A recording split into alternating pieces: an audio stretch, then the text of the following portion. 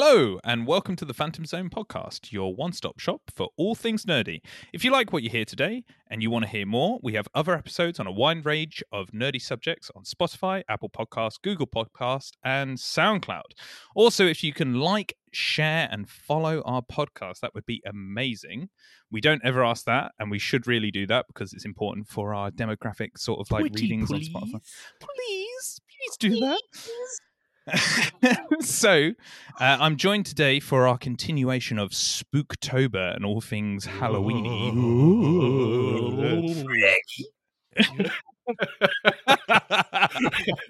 Scooby-Doo,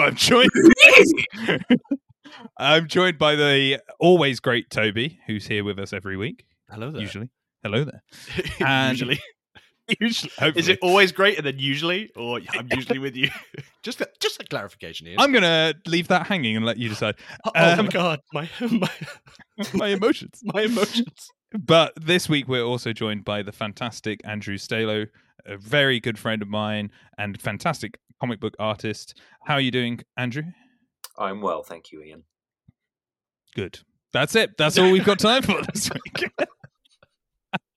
You can find Andrew on Instagram, Stalo Comics. That's SZTEHLO Comics. Thank you for spelling that right, because I would have been deeply offended if you hadn't. Yeah, you would have gone, I'm leaving this right now. I'm quitting this podcast immediately. You're no friend of mine. How have you been?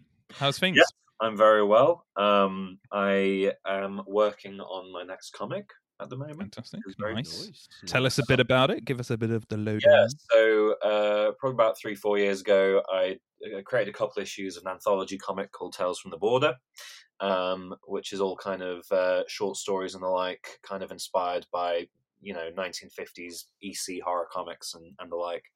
And then we all had a shared traumatic event happen. I don't know what you're talking about. I can't remember. Yeah, I don't know what you're talking about either. Yeah, nothing happened. I wasn't traumatized. Nothing happened. No. But I took a couple of years off to kind of think about where I wanted my artwork to go, and I'm happy to say that I'm now back in the artist chair working on a new #1 issue. It's going to be full color, 50 pages. Amazing. Yeah, it's we're going to have our first serialized ongoing story in it called From the Dark, which is a kind of gothic, spooky, psychedelic Western thing. Yeah, nice. I'm basically throwing everything I've ever loved in movies and TV shows and books and all this at a wall, and it's all going in a blender, and it's just mad, and we'll see what sticks. Yes. It's the darkest hentai you've ever read. It could be really terrible. It could be really, really terrible. But hopefully, I'm sure it's great. Me £5.99 for a copy of the comic first before you decide that it's terrible. Yeah, pay me, and then there's no refunds. That's the rule. That's an interesting. Just to expand a little bit before we move on. Obviously, you're great to be on a Spooktober, being a horror fan. But something of interest I noted there, knowing your work for a while, you're choosing to do it in color. Yes. Ooh. Yeah, you usually do black and white. Yeah, it's because I'm colorblind as fuck. So it all comes out wrong. Thanks for bringing it up, Ian. Jesus. Yeah, I didn't want to come on and talk about my personal deficiencies, but thanks. No, it's been really fun doing it in color. It's been a process and kind of difficult to wrap my head around. I think learning about color theory, but it's been really fun, and I think. The kind of visual style that I'm looking for is kind of inspired by early film kind of tinting and stuff like that. So you watch silent films and they tint each scene. So there's kind of an overriding color in each scene. It's not necessarily one color per scene. But the color across the comic is kind of primarily quite powerful in each scene in certain hues, so to speak. I'm excited to read this. It sounds really good. Cool. Just as a sort of nerdy subject matter, how are you doing the illustrations? Is it going to be traditional, or are you doing it more? No, I'm blending it all together. I have penciled the whole thing digitally. Yeah. I've printed it out on A3 Bristol board. Beautiful. With a brush and the whole thing, and then I'm scanning it back into color and letter. Sounds beautiful. Love it. It sounds so good. It sounds good. uh, We'll have to come easily the when best it's work I've published. We'll have to have you come back on and like Oh, yeah, talk I'd us love through it, and we'd love to like do a review of it, and we'll be like, "This is terrible." You'll have me on the podcast and just like berate me for an hour and 45 minutes. So you really thought you should publish this? Yeah. And you'll be up there with the high echelons of James Cameron and Christopher Yeah. Nolan that we've just Yeah, torn down brilliant creators.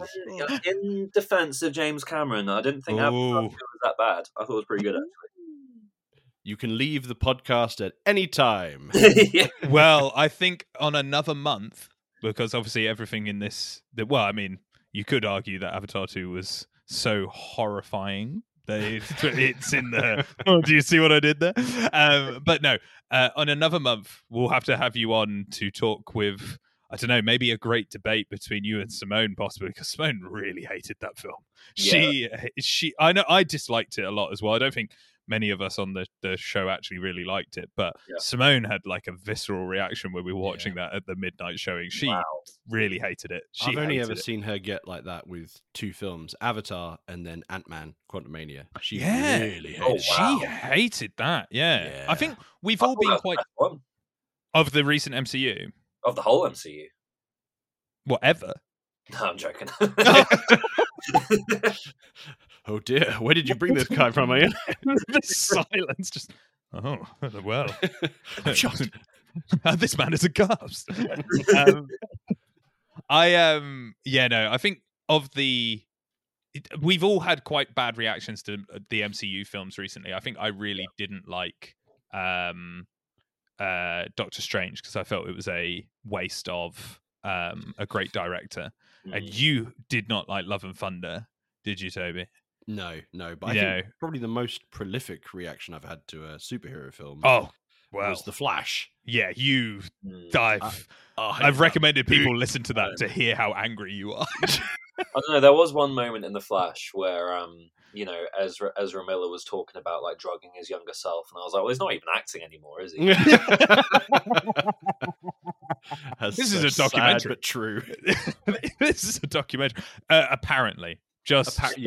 Yeah. This is all, of course, conjecture. Okay, we're not saying that has allegedly it has or has not happened. Who knows? It's the implication. It's the implication. I don't know if anything has ever happened anywhere. At any time. So we are here to talk about a comic book today. We have neglected our comic books recently in the Phantom Zone. We've been very much focused on, digital media and films, etc. But we're going back to our favorite, where the show began. Our roots with a comic book review. But we have got a bit of nerd news before we start. We're not going to do the nerd news chant because Simone's not here. We can't fill the void unless one of you two wanted to try to do it. Nerd news. That was that whole totally not planned, and it totally worked. So that was fantastic. Harmonize and do it like girl dinner. Yeah. Nerd news. I did have my finger in my ear like Christina Aguilera, but yes, yeah, I could tell. Yeah. And I think the first one. That's fantastic. It's from Toby anyway. I think you reminded me of some news earlier this week, wasn't there? Bit of announcement from the DC EU do you sue you DCU. Yeah. So James Cameron has come into the DCU. James Gunn. So James Gunn has announced that none of the pre-existing Justice League members will be recurring as their same characters from before. So no Gal Gadot as Wonder Woman, no Jason Momoa rather. I'm obsessed with getting names wrong today. James Momoa. There's a union of people. Jason Momoa will not be recurring as Arthur Curry Aquaman. But there's nothing to say that he's not coming back as Lobo, as many people which I think's implied, right? We feel that's the implication. Definitively closed the door on the Snyderverse fans. So I think, as we had all said in our previous episodes, bashing the DCU in whatever iteration it was in at the moment, it's a better thing to do. Let's cut the chaff. Nice fresh start. Let's move forward with James Corn Sweet and see how his Superman legacy comes out. I agree, and I think it's only a brief nerd news with that because obviously we'll hear, Andrew, your thoughts on, I guess, them closing the door, but I think we've talked about it many times on the podcast that they needed to really say this was going to happen because there's been lots of like, are they going to stay? Who's going to be in it? Is this connected? And by saying this, like, cool, some people might come back. Obviously, Lobo's one that seems clear to be, but it's just put a finite point on it now. Would you agree, Andrew? Yeah, I think I think obviously there's been this confusion. I think part of it is because James Gunn has still had to promote kind of the last dregs of the DC EU, right? So yeah, able to say like, you should not go and see this movie because it's irrelevant to what I'm doing. But honestly, like after reading everything that's coming out of the what he's planning, for God's sake, these dogs. Sorry. I will. Oh my God. In 1 minute. The dogs are barking. Maybe. Okay, we're good. We're good. We'll keep that bit in. No, I think we keep that in. Clearly, the dogs are Snyder fans. No, they're in Umbridge. I'm back. We're good.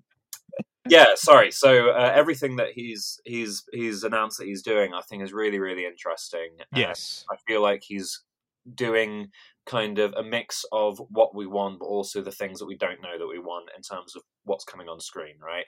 And I think he's finding new, different, and interesting routes to these kind of characters. We're not just getting a Wonder Woman movie; we're getting the Amazon's TV show. We're not getting a Hal Jordan origin story. We're getting, buddy cop, Green Lantern's TV show. He's kind of finding new and different ways of kind of accessing these characters, and I think that's quite exciting. I agree. I think that's positive all round. I think obviously the dogs disagree with us being Snyder fans, but I think it's important that they do close that door. Other nerd news is obviously, Andrew, you've mentioned a little bit comic book nerd news, which again we've been neglecting. Yeah, I don't know if either of you guys have heard about this, but it was only announced the other day, as in the press release was released like a day or two ago. But Jeff Johns, Jason Fabok, Gary Frank, Brian Hitch, Lamont McGee, Francis Manapul, Brad Meltzer, Peter J. Tomasi, and Maytel Zakut, I'm going to say, I apologize if I'm mispronouncing that, are leaving DC and Marvel and all of these companies behind and starting their own imprint called Ghost Machine at Comics. That's a huge prolific crew of DC guys. Jason Fabok and Francis Manapul have had a huge run on DC lately. So that's Jeff Johns has essentially been over Rebirth one of the big drivers of DC and their image. So it's a huge number of artists / writers to have gone, we're done. And they've all announced as well that after they conclude their projects that they're committed to, they're not working for DC or Marvel anymore, and they're going to be exclusive to Ghost Machine. So do we think that this may have something to do with James Gunn's? I was just about to say, it kind of links to what we were just talking about, because obviously Jeff Jones was so closely linked to the film universe. Well, plus James Gunn and Peter Safran's, their new projects, they want everything to intermingle. They want this union of media. They want the animation, they want the movies, and they want the comic books to all be cyclical and in unity. Yeah. So it would be interesting to see if that maybe had some motivations behind it. They're like, well, screw you guys, we're going to make our own comic book company with blackjack and hookers. Exactly. Just to give a clearer idea of what this thing is, I'm just going to read a paragraph from the press release here. So first up, we have a 2-issue. I'd love if it was like, "Fuck DC." It's the beginning. Fuck your guys. No, carry on. Sorry. 2-issue prequel series called Geiger Ground Zero by Jeff Johns and Gary Frank ships in November and December before Ghost Machine's first official release in January 2024. Ghost Machine #1, a 64-page special which will introduce its 4 shared universes of characters. The first one is called The Unnamed, revealing a mysterious group of genre heroes from across history, featuring characters and titles like Geiger, Junkyard Joe, Redcoat, and First Ghost. And Batman. I mean, no, Batman, sorry. This will include an ongoing Geiger series based on Jeff Johns and Gary Frank's hit comic of the same name, which is already in development at Paramount TV. Okay. Everyone's got to have a TV universe these days. Sneaking that in there. We then have the second shared universe, which is called Rook Exodus, a sprawling sci-fi epic which takes place in the far future on a world where every aspect of nature is controlled by humanity. Doesn't sound too far from now. Yeah, I was about to say. It's just now, right? Yeah, that's just... And then we've got... this one sounds pretty cool because it sounds a bit like 60s Marvel, Fantastic Four a bit. It's called The Universe of Family Odysseys, centering around the time-displaced family, the Rockets fellas, and their friends. Okay, that sounds super cool. Yeah. And then the final one is an epic horror universe co-created and illustrated by one of our secret superstar artists to be announced, currently under contract. Following Ghost Machine #1, Ghost Machine's titles will begin shipping in April 2024 with an all-new ongoing Geiger series, Redcoat, and Rook Exodus. Oh, wow. This sounds great. Yeah. I was going to say, I Gary Frank was a surprise as well, because he's been a prolific DC artist for a long time. A lot of big Although names, he has had a lot of ties with Jeff Johns, because he did the recent Watchmen run, didn't he? And Doomsday. Wow. Yeah. It's a lot of big names, though, isn't it? How do you both see, I guess, this affecting? Obviously, this sounds great in terms of independent artwork and artists having their say on their projects, which we always advocate for, and something that we're always excited to see. Because in the print of DC and Marvel, you're very much under their scrutiny, I guess. Yeah. How do we feel this affects DC, I guess, in terms of losing quite a lot of marquee names, prolific writers and artists? I mean, it certainly gives them the fresh canvas to work on. I think one of the biggest things that, kind of like what you said, that DC, I think the same with Marvel, have got a very sort of strict idea about what happens in their comics and how they want to sort of take a narrative.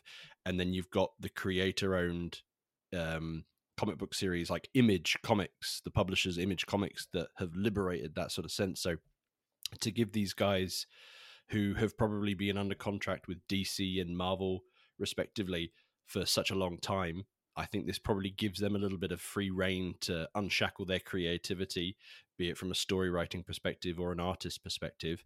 And I think this also kind of paves the way for a lot of new talent to be found and discovered, and have the opportunity to get in with more prolific publishers like Marvel and DC. So I think it kind of gives them the road to be able to create a whole new universe like James Gunn wants to, with new creators that are far more sort of willing to maybe use the inspiration that people have had before, but use their own spin to find new ways around it. Because, I mean, art is completely subjective, and comic book art is no different to that. So to find new avenues to tell new stories, I think that's so refreshing to try and see if they can take that road. Yeah. I think myself, I'm excited for what Ghost Machine could mean. I mean, I'm looking at the artwork right now, and it does kind of look like, you know, your usual, your kind of genre storytelling as usual. So the properties themselves, you know, don't inspire me so much. I think it does look like kind of their versions of stuff we've seen before, but, you know, it will stand or fall on the strength of the storytelling, and there are some good storytellers there. I think if there's one thing that concerns me, is that of the group that are starting this this group starting this company, 90% are men. It's true. Yeah. Where's the alternative voice, I guess? Yeah. How is this going to be business different from how it's been before? I question that. And then, that's true. In addition to that, I mean, I can't mention it who, but I'm I'd love if you just completely threw someone under the bus here. Can't mention who, but this person particularly said this. I know somebody who has worked in the comics publishing industry for a little bit, and had dealings hot off the press with a lot of artists and writers who have worked at Marvel and DC, and let's just say that creatively, creators are looking to leave Marvel and DC as soon as possible. I'm not shocked by that at all. That's not shocking in the slightest. It all comes down to copyright control and pay, basically.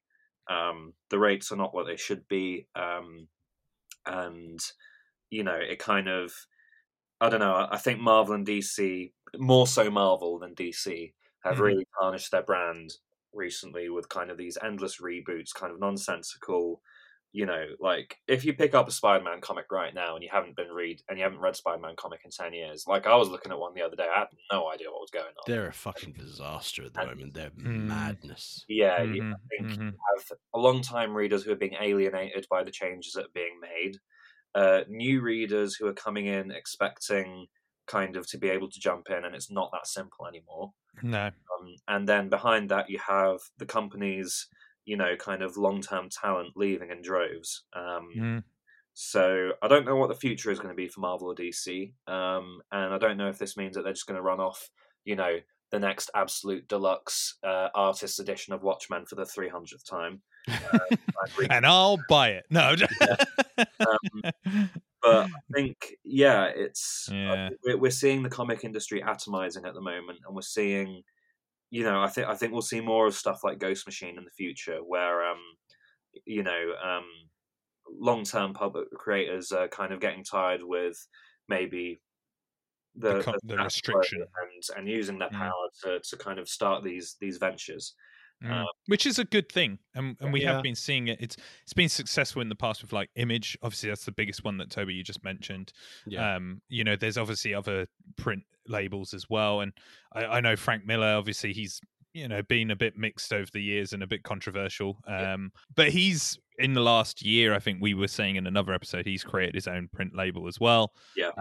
It's something that I think is becoming more common, I think, for this reason. You know, that what you've just said from somebody you know, but I think it's no big secret that a lot of people, not just in the comic book world, but obviously how it transitions into the film world as well, there's a lot of pressure within the confines of Marvel, DC, and working in that environment is, you know, it can be toxic, and it's not good for creativity, it's not good for yourself. And I hope just Ghost Machine, other ones as well that we're seeing, are successful and lead to creative ideas. Because Image, obviously, when it first came out, Spawn was one of the big things that really pushed that label, but a lot of the things that were getting released were not great. But now there is a myriad of great quality print label, you know, titles at Image, because they stuck with it and really pushed with their creative, you know, writers and artists. So you know, it could happen, and we love to see that, to be honest. You know, I speak for the group. And speaking of Image and creative titles, our last bit of nerd news, which is a quick one, is Invincible season 2 is coming back. And we had a trailer which showed some of, if I won't spoil things because obviously I've read Invincible, but you know, it shows some pretty cool stuff that is some of my favorite storylines within the comic book run. But it's back November 3rd, and are you both excited? I hope so. I would laugh if you were like, no, I don't want to watch it. Big time. I can't. I mean, I am excited to watch it. I think I've been so overwhelmed with superhero genre media recently that it's a lot going on. I'll watch it when it comes out, but I know when I watch it, I'll be quite excited. And as you said, like, I think you've read more Invincible than I have now. But I think I've read the first 50 issues or so, and there was a character appearing in that trailer that had me very excited for. Just Invincible. There's stuff that I didn't think they were going to bring up yet, and they did, and I was like, oh man, that's awesome. Like, no, I'm just, Toby, you've read all of it, haven't you? So I have, I was gonna say, you're like me, who's like, Invincible is my favorite non-DC Marvel comic book series, without a shadow of a doubt. I latched onto it immediately. Like, Ryan Otley's art is just phenomenal, and I think the animated show just captures that so perfectly. It's literally just watching the comic page come to life. And I was really excited to hear Robert Kirkman, so I guess maybe a little nugget news, when he was talking about Invincible season 2, how he can kind of envision at least 7 seasons to sort of fully capture because it's I read it all in the omnibus, so there's 12 omnibuses, and they are phenomenal. So hopefully the 7 seasons do all get greenlit, because that would be fantastic. But Invincible, I mean, we watched and reviewed. So watch our last episode on watch the Alice Atom Eve. I've not watched that animated episodes. It's very good. It's very good. It's very good. It just, I feel like what the cartoon's done really well is that it's captured the vibe of the comic book so well, but it's also not been like confined to do it exactly like what the comic book's doing. Yeah. So like as a comic book reader, it can be sometimes a bit like, oh, this is cool, I'm just watching an animated version of the comic book that I've read. Yeah. But that also has the difficulty of it just being the same thing. So you're like, well, I can just read this. Yeah. It does that, but it also brings like a new like element to it. It's very fresh. The animation's fantastic. Yeah, so it's just really good. Fantastic. I mean, it's just so good. It's so good. I can't wait. And we're going to be doing a watch along for it as well. Oh yeah. Yeah, just chatting, or what do we call that show now? We just changed its name so often. Small talks, 10-minute just talks, chatting. Just chatting. Yeah, whatever. Just chat. Shooting the shit. I like that one. Shooting the shit. We're just shooting the shit. So on to our main subject today. On this podcast. Oh, of course, seamless. The top of professional. We're here to talk about Joe Golem, Occult Detective, written by Mike Mignola and Christopher Golden. That's correct, right? There's not more writers. Yeah, it's just those two. Yeah. Good. You got it, man. You got it. My research has done me well. Wikipedia's doing well. So Joe Golem is a kind of an interesting property because it's kind of a novel as well as a comic book series by Mike Mignola and Christopher Golden. It's a kind of unique universe that's like an alternate world. It's very creepy, very dark, very Mike Mignola. Why Andrew is a fantastic choice for this is because you are possibly one of the biggest Mike Mignola fans around. Yeah. And your favorite, I'm speaking for you, but one of your favorite series ever is Hellboy. Yeah. Which I think is also fantastic. I love Hellboy so much. Yeah. So thought it'd be good to bring you on. But we're going to be doing the first issue of the comic book run rather than the novel, called The Rat Catcher, which is a short comic.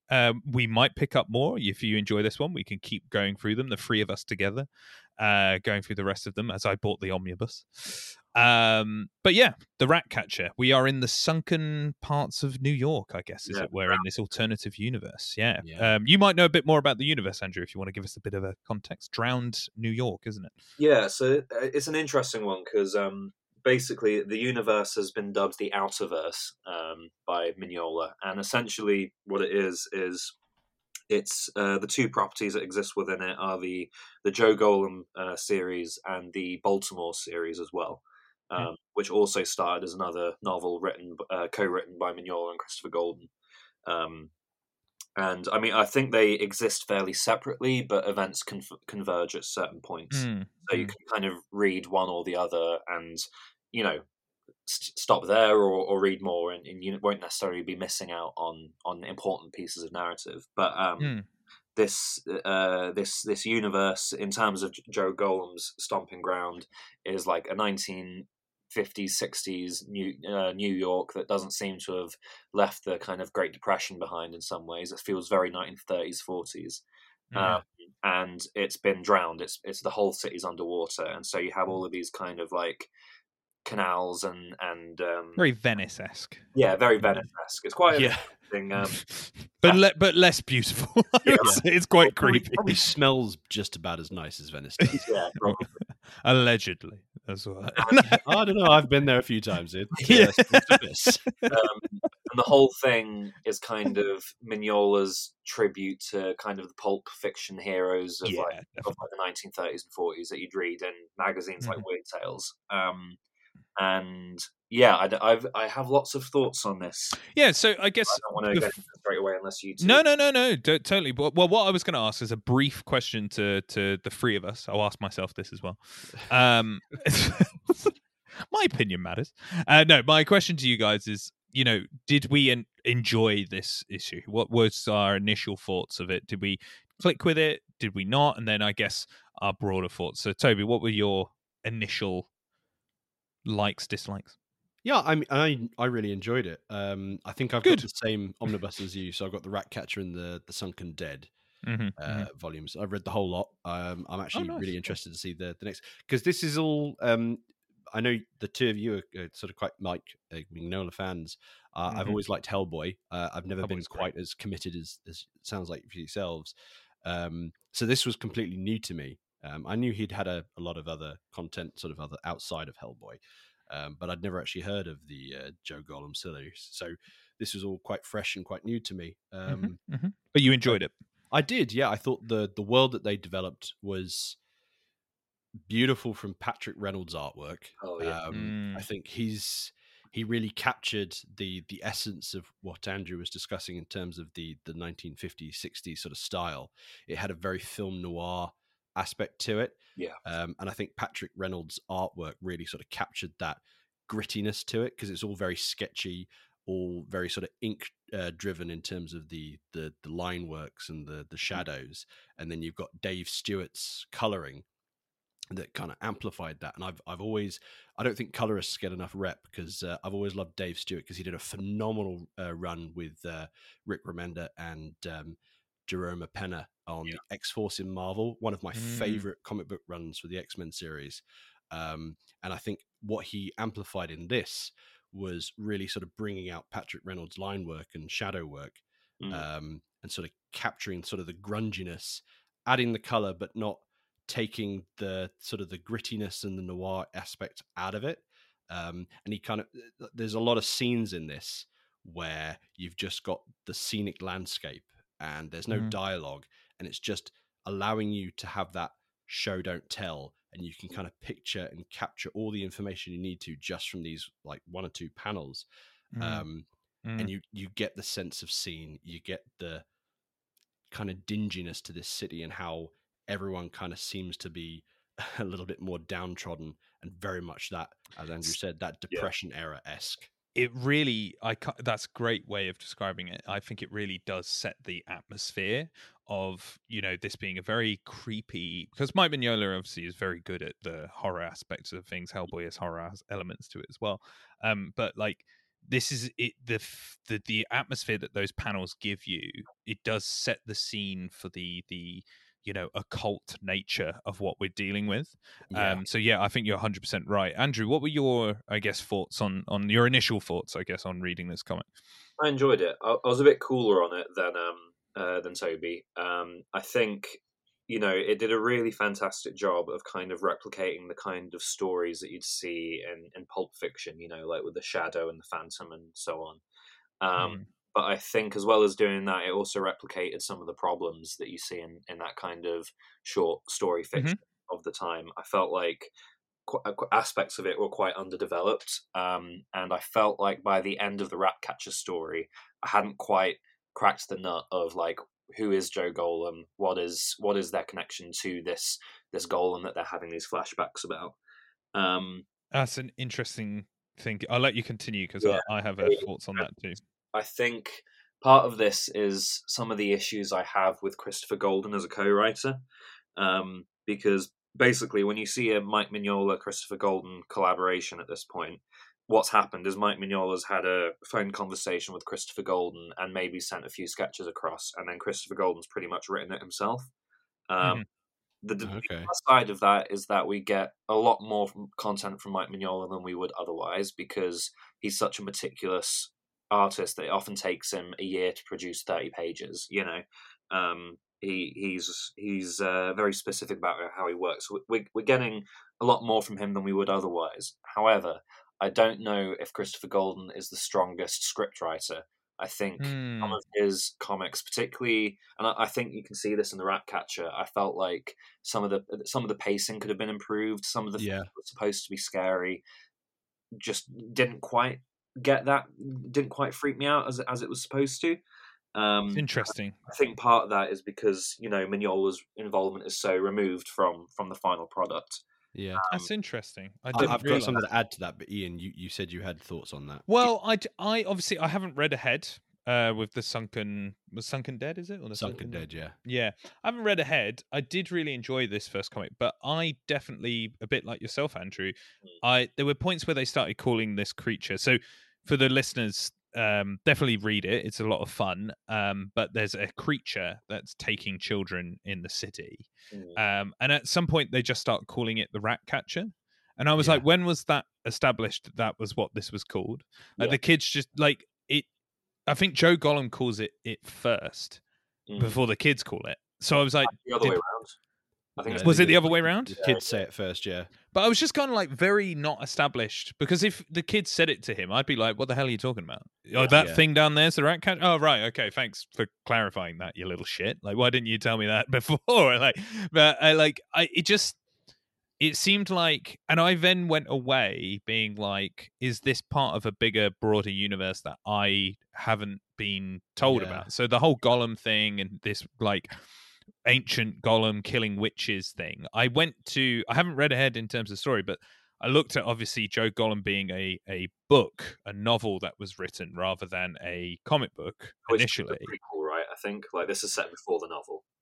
So yeah, I was unaware of that, and I thought that the novel was going to be fleshing that out. But then, as you say, this is a prequel. So then I was like, well, I was really lost on what the witch is, and I'm sure as I go through, that will become more clear. But it was a bit. I hate to use the word messy, because I don't think it was like, oh, this is a mess.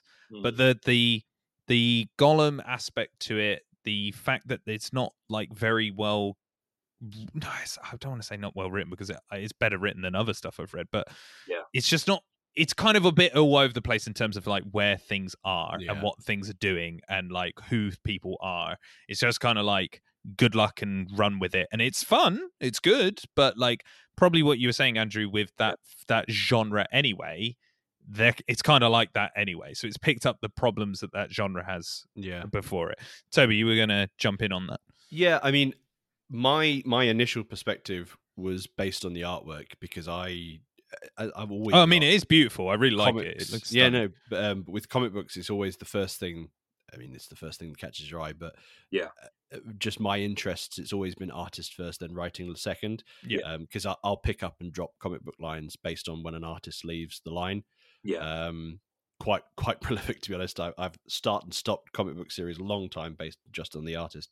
But I pretty much echo what the two of you say in terms of the story. There's just from the first sort of pages, you get that very cliche. You kind of get the old. I kind of had the old timey voices like, oh, the rain in the city, and it's she could have walked into any bar in the world. She walked into mine. Yeah, I kind of got that vibe, and I kind of felt that they were trying to keep the narrative relatively pulpy, but then, as you say, there's scenes where particularly you feel that there should be a sense of dread, but then the characters are just over dialoguing what's happening in the scene. You know, there's 100% the particular scene where the kid first gets captured by the rat catcher, which, to be honest, just from a visual perspective, I'd say this is more the Frogman than the rat catcher. I mean, just from visual aesthetic, they're not rats; they're street urchins, right? So maybe like the urchin collector. Yeah, I don't know. Like, well, I guess they can't go too close to Chitty Chitty Bang Bang and the child catcher, can they? But I'd love that. Dick Van Dyke comes out. Oh, bamboo! It takes a real turn. But there's scenes where that the kid first gets captured. Yeah, I'm looking at that now. And in these scenes, you think they're going to scream. They're going to be like, "What the hell happened?" And then just get the hell out of there. You know, they're kids. They're not going to be like, "Oh man, this has happened," and "Oh no, this has happened," and then "Oh, I ain't going to stick around." It felt very dialogue heavy for something that really didn't need it. Yeah, you got the information. You could have just in the story had in the kid imagery, being taken, couldn't you? Yeah, it could have just been that, like a splash page or one single page of the kid being dragged into the lake. That's pretty horrifying, right? Yeah, and in terms of the story throughout this, because I have read ahead, just out of intrigue, but so I guess you can say that it was certainly captivating enough for me to want to see more. Yeah. But I found the subplot of the actual golem creature and the witches to be more interesting than the actual narrative. It was pretty interesting, wasn't it? Every time one of those scenes came along, I was like, "This is what I'm interested in." Yeah, this is the intrigue. Yeah, so that's what I kind of thought it was gonna be. You know what I mean? Like at the beginning with that little like, oh, you know, the nights and the rain and then there's lightning and this guy comes out of a golem. Yeah, but it kind of is like Joe Golem. It's obviously. It's strongly implied that Joe Golem is that Golem man, right? Yeah. I think that's pretty much is that. Yeah. But then he doesn't. I mean, his name's Joe Golem, so Yeah. It's a pretty weird name, dude. I think we've deduced it. Yeah. But it seems like I mean, again, you guys might, be able to go, Ian, his name's Joe Golem. Come on. He doesn't seem to know that he's a golem, I felt, as we were going through. Yeah. But then he's having these nightmares of being the golem from centuries ago, killing the witches. Yeah. And that stuff was way more interesting. I thought it was going to be like he's just a normal detective doing shit, but he's having these weird nightmares through this issue. We didn't need the rat catcher, maybe. Yeah. We just have him having these nightmares, and then at the end, that's when he realizes, I'm Joe Golem. Yeah. I'm a real golem. I've been the golem all the time. I'm gonna go kill some witches, and then just runs off And like the into design the of sunset. Golem is so well drawn, particularly. The witch stuff is It's just so. It's the freakier, weirder side of the story. It's so good. And Like that felt very Mignola. Yeah. That felt yes, like classic Mignola. Yeah. Really Hellboy-esque like elements of like the witchcraftery, the art style with like the witches ripping people apart and then the golem crushing their heads and shit. Yeah. It's brutal, and I was really into that stuff. I was like, this is the stuff I wanted to see more of. But then it would just like quickly end, and we would have more of the rat catcher thing, which was just really not slowed the fleshed pace out. down a bit. Yeah, it did. I feel like you do one or the other. It's right? interesting because I think it speaks to like Christopher Golden's strengths and weaknesses as a writer, because Christopher Golden started working with Mignola as the novelist for Baltimore and then Joe Golem and whatnot. He's a writer of novels, not of comics, even though he's done a lot of comics now. And I think the pacing that we're seeing in the story feels like the pacing for a novel, or like the spark notes for a longer novel. Yeah, where like Yeah. switchbacks and the callbacks between both dual narratives maybe would be less clunky and more elegant in novel format than it would be in comic book format. Yeah, and you can kind of see where that aspect coalesces in terms of how I previously mentioned that some of the scenes felt over dialogue heavy, where that would be transferable in a novel because you need that additional context. Yes, but I see that. But then in the whole benefit of a comic book is that the image does 99% of the talking for you. Yeah. Mm-hmm. So having that extra dialogue just seems surplus to requirement. Yeah. Which is what you'd need in a novel. So that's a really interesting point that does kind of show where that weakness sort of lies. Yeah. And I think the comic is its most effective when there's less dialogue, like 100%. When Joe Golem gets in his scuba gear and goes down into the water and kind of and that's a standout scene for that.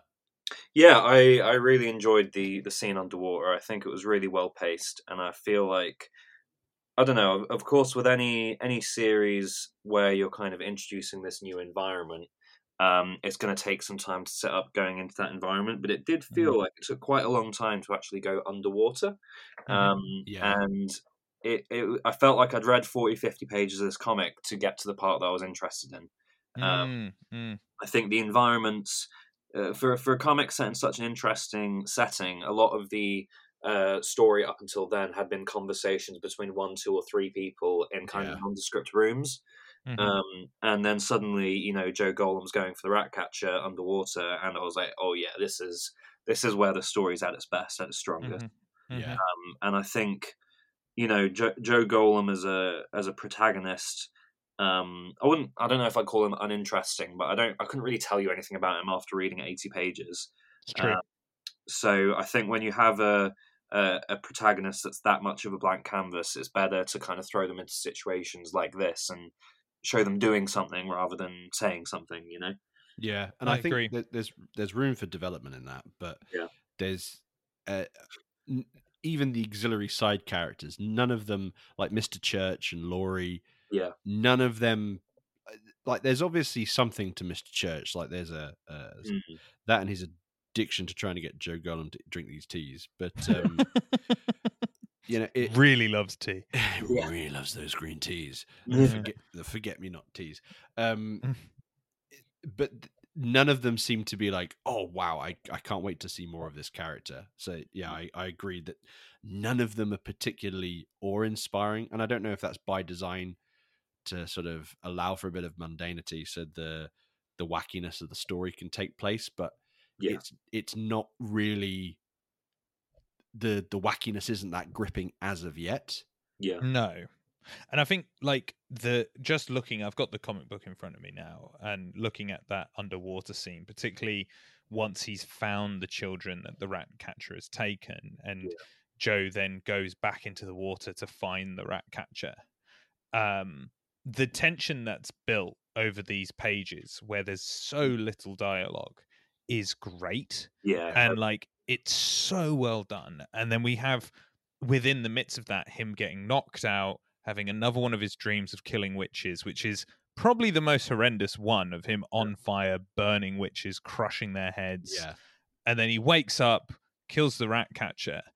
There's nothing basically said over these pages, or at least the actual dialogue bubbles and the actual writing is so small that the art is able to take the forefront of the comic, and the visual storytelling is able to take the forefront of the comic book. Whereas I totally agree with both of you that earlier in the comic, even earlier in that issue, you have Mr. Church talking to himself, essentially giving an exposition dump, talking to himself while making, again, one of his world famous teas. And like, it just feels like if they focused more on the mystery, the occult stuff, because when I read Joe Golem, Occult Detective, I thought we were going to get more occult stuff. I thought we were going to see more of the creepy rat catcher creature or the witches, but instead we kind of get caught in between the two, and we're in the middle where we don't see too much. He goes out of his way to say this isn't an occult case at one point. Yeah. It's just a shame. It's a shame because, like, now I'm flicking through it again. Like, some of the art is kind of drowned out, for lack of a better term, by the dialogue, and it is kind of a shame because the art is fantastic. Yeah. How do we feel in terms of the story, how it ended? I guess we find out the rat catcher is a creature that used to be human. Spoilers. And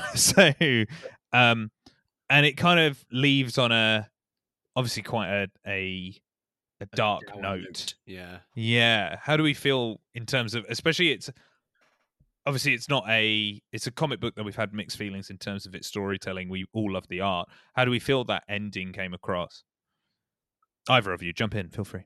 I think it kind of, I enjoyed this first story, but if this first story was to introduce us to who Joe Golem is, I have no idea who he is. You know, it kind of fails in that aspect. If it was trying to work as, you know, here is a short story in a pulp magazine that you'd pick up and then read on your way to work that has a bit of action, a bit of intrigue, a bit of horror, it succeeded on that front. And I think the ending kind of points towards, like, you know, tune in next week for the next chapter of Joe Golem.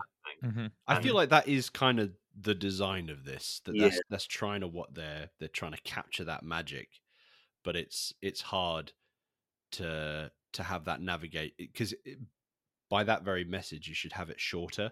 Where this it tries to build a world narratively, but it does it through conversation that doesn't propel the story too far.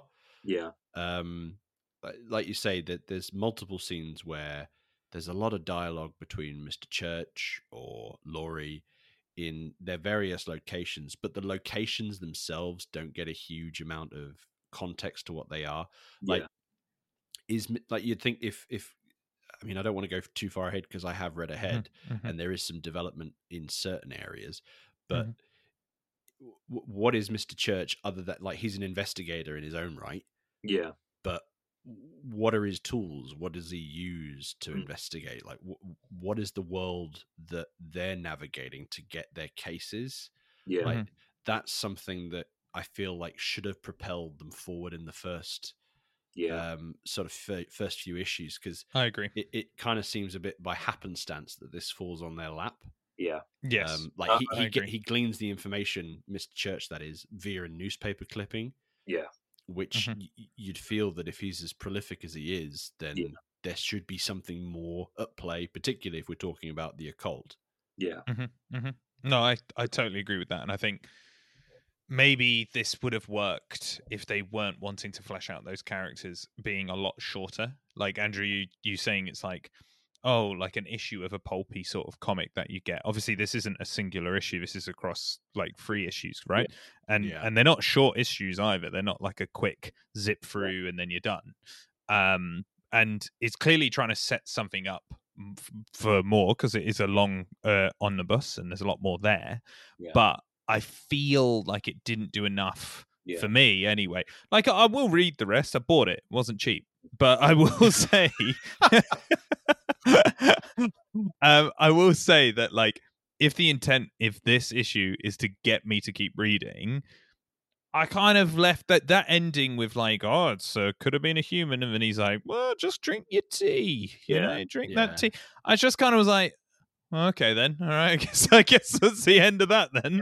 I just think, like, if this was something that Mike Mignola had created entirely himself, right, I think it would have been no longer than like 25, 30 pages. And on top of that, we probably would have cut the entire first half of the story and just had the sequence of him diving into the museum, right? Because you think about some of those like shorter Hellboy stories where it's like these one-off adventures where he goes somewhere and it always starts with throwing Hellboy into the middle of the action and he kind of figures out what's going on as it goes on. Whereas this felt like not that. This felt like a novelistic, or kind of, we got to make up 3 issues worth of content for this one story type thing. Kind of spread because it out. you get everything you need once he has gone into the seat, because you get him getting knocked unconscious, having flashbacks to him being a golem, him fighting the rat catcher. You could have had it like, oh, Joe, you have the beginning bit where Joe obviously goes from being Golem to not being a Golem, being Golem from Lord of the Rings. He goes from that to that. You could have had him just being like, Joe, we've got this case where kids keep getting taken underwater. We don't know what's going on. You need to get down there. He goes down there. We have the lady's like, you better find my kids. And he's like, yeah, I will. And then he jumps into the ocean, boom, straight into it. Like, instead, all of that I just described, which was pretty much all that happened. The lady who looked after the orphans was like, you better find my bloody kids. That was stretched over an entire issue. Like, that was an entire issue of this comic, was them like going back and forth being like, well, you're a pretty lady, and he's like, well, you're a pretty man, but you were a golem that killed witches, which is kind of weird. Maybe. I mean, I think it sort of boils down to us in summation that we liked the premise, we loved the art, but the story had intrigue, but it was overdeveloped to the point where it kind of lost its own momentum. Absolutely. And I must say as well, like, I've not read the novel, but I do have the novel to read at some point. And the novel has probably about 150 black and white illustrations by Mignola. And as much as I love, Patrick Reynolds' artwork in this, and I do really love it. I think his figure work is really good. I think some panels you can see that maybe it's been photo referenced and it's a bit stiff, but overall, really good. I must say that Mignola's version of the Drowning City, Mignola's version of the Golem, Mignola's version of all of this, that's what I want to see, not everything else. Actually, I'm not going to lie, this is going to sound very harsh to Patrick Reynolds. I really liked the art. But when I did start the comic, because the front cover of the comic is oil painting, right? Yeah, it's the oil painting. So I didn't know what I was going to get in the art. I didn't look up this comic very much. Like, me and Toby were talking about what horror comic should we do for Spooktober. We went back and forth about a couple, and then we found this one. We were both like, oh, we like Mike Mignola. I like Hellboy. Let's do it. Like, let's jump into it. This isn't the first time working with Mignola either. He illustrated a storyline for the Abe Sapien comics from the Hellboy universe as well. Well, I opened it and was disappointed that it wasn't Mignola's art. Like, I know I shouldn't say that because Patrick Reynolds' art is great, but when I was reading it, I was like, oh, I kind of wanted Mike Mignola's art, because Mike Mignola's art is such like and I've seen the cover to The Drowned City. Mike Mignola's art is so creepy and like unsettling and like so unique in terms of comic book artists that whenever there's an opportunity where I see Mike Mignola, I'm like, I really hope he's doing the art to this. I'm not maybe saying you should sideline other artists. Patrick Reynolds is great. It's really, really good, and it really works for this universe. Yeah. But I would pay more. I would buy another issue of this if it was all Mignola's art as well. I would have both. I would want both because it would be. I think it would add so much more to this universe if it's all this creepiness. Yeah, and 100% agree. I think also I think one aspect that let me down slightly.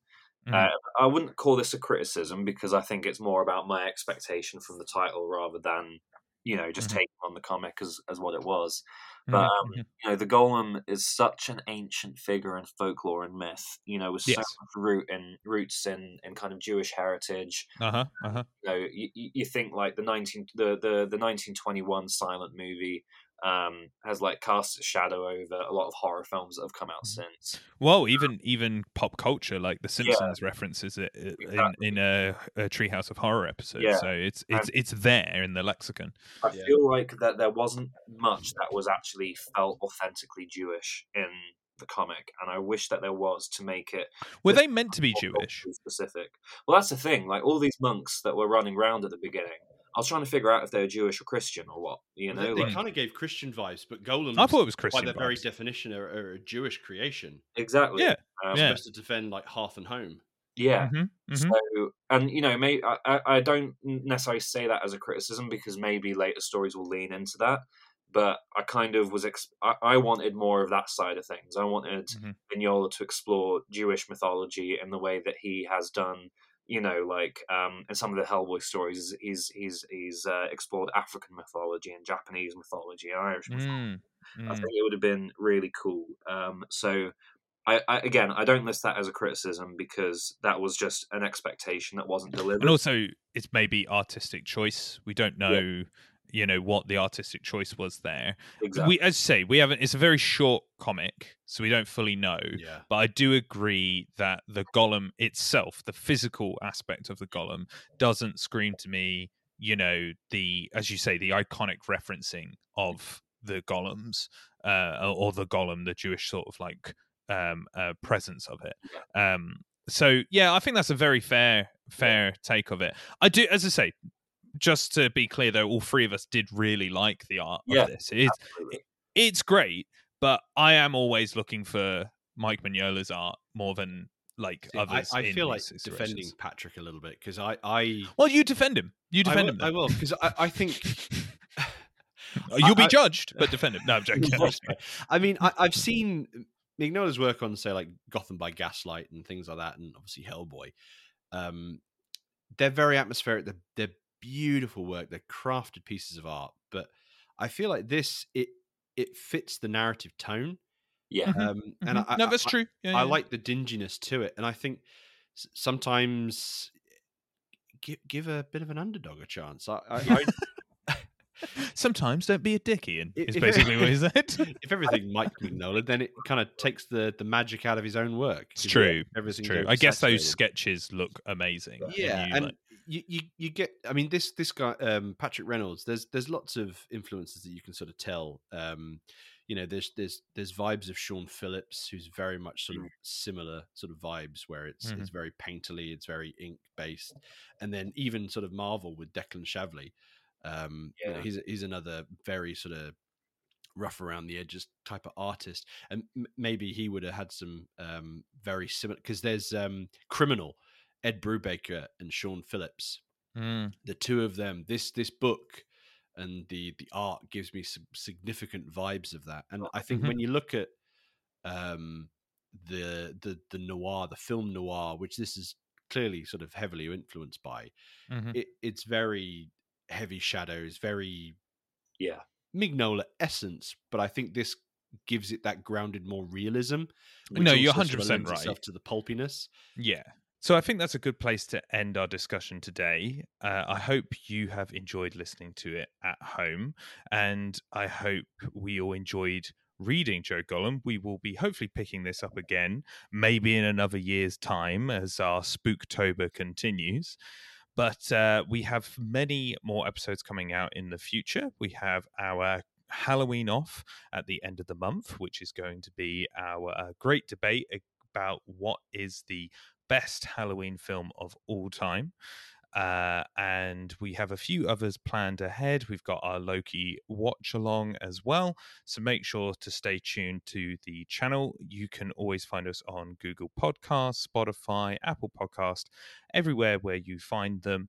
And make sure to like and share all our episodes. That would be really helpful. Unless you don't like them, and then don't share them, but still listen, because we want to hear your thoughts, and give us feedback as well, and we might read it out. In fact, this episode was suggested by one of our listeners who always drops us a message, called Sophie. So thank you, Sophie, for suggesting that we pick up more comic books, returning to our roots, which we will be doing more of in the future. So stay tuned for more comic book reviews, film reviews, and just general chit chat and discussion. So thanks for listening, and stay tuned, everybody. Thanks. Bye. Bye-bye.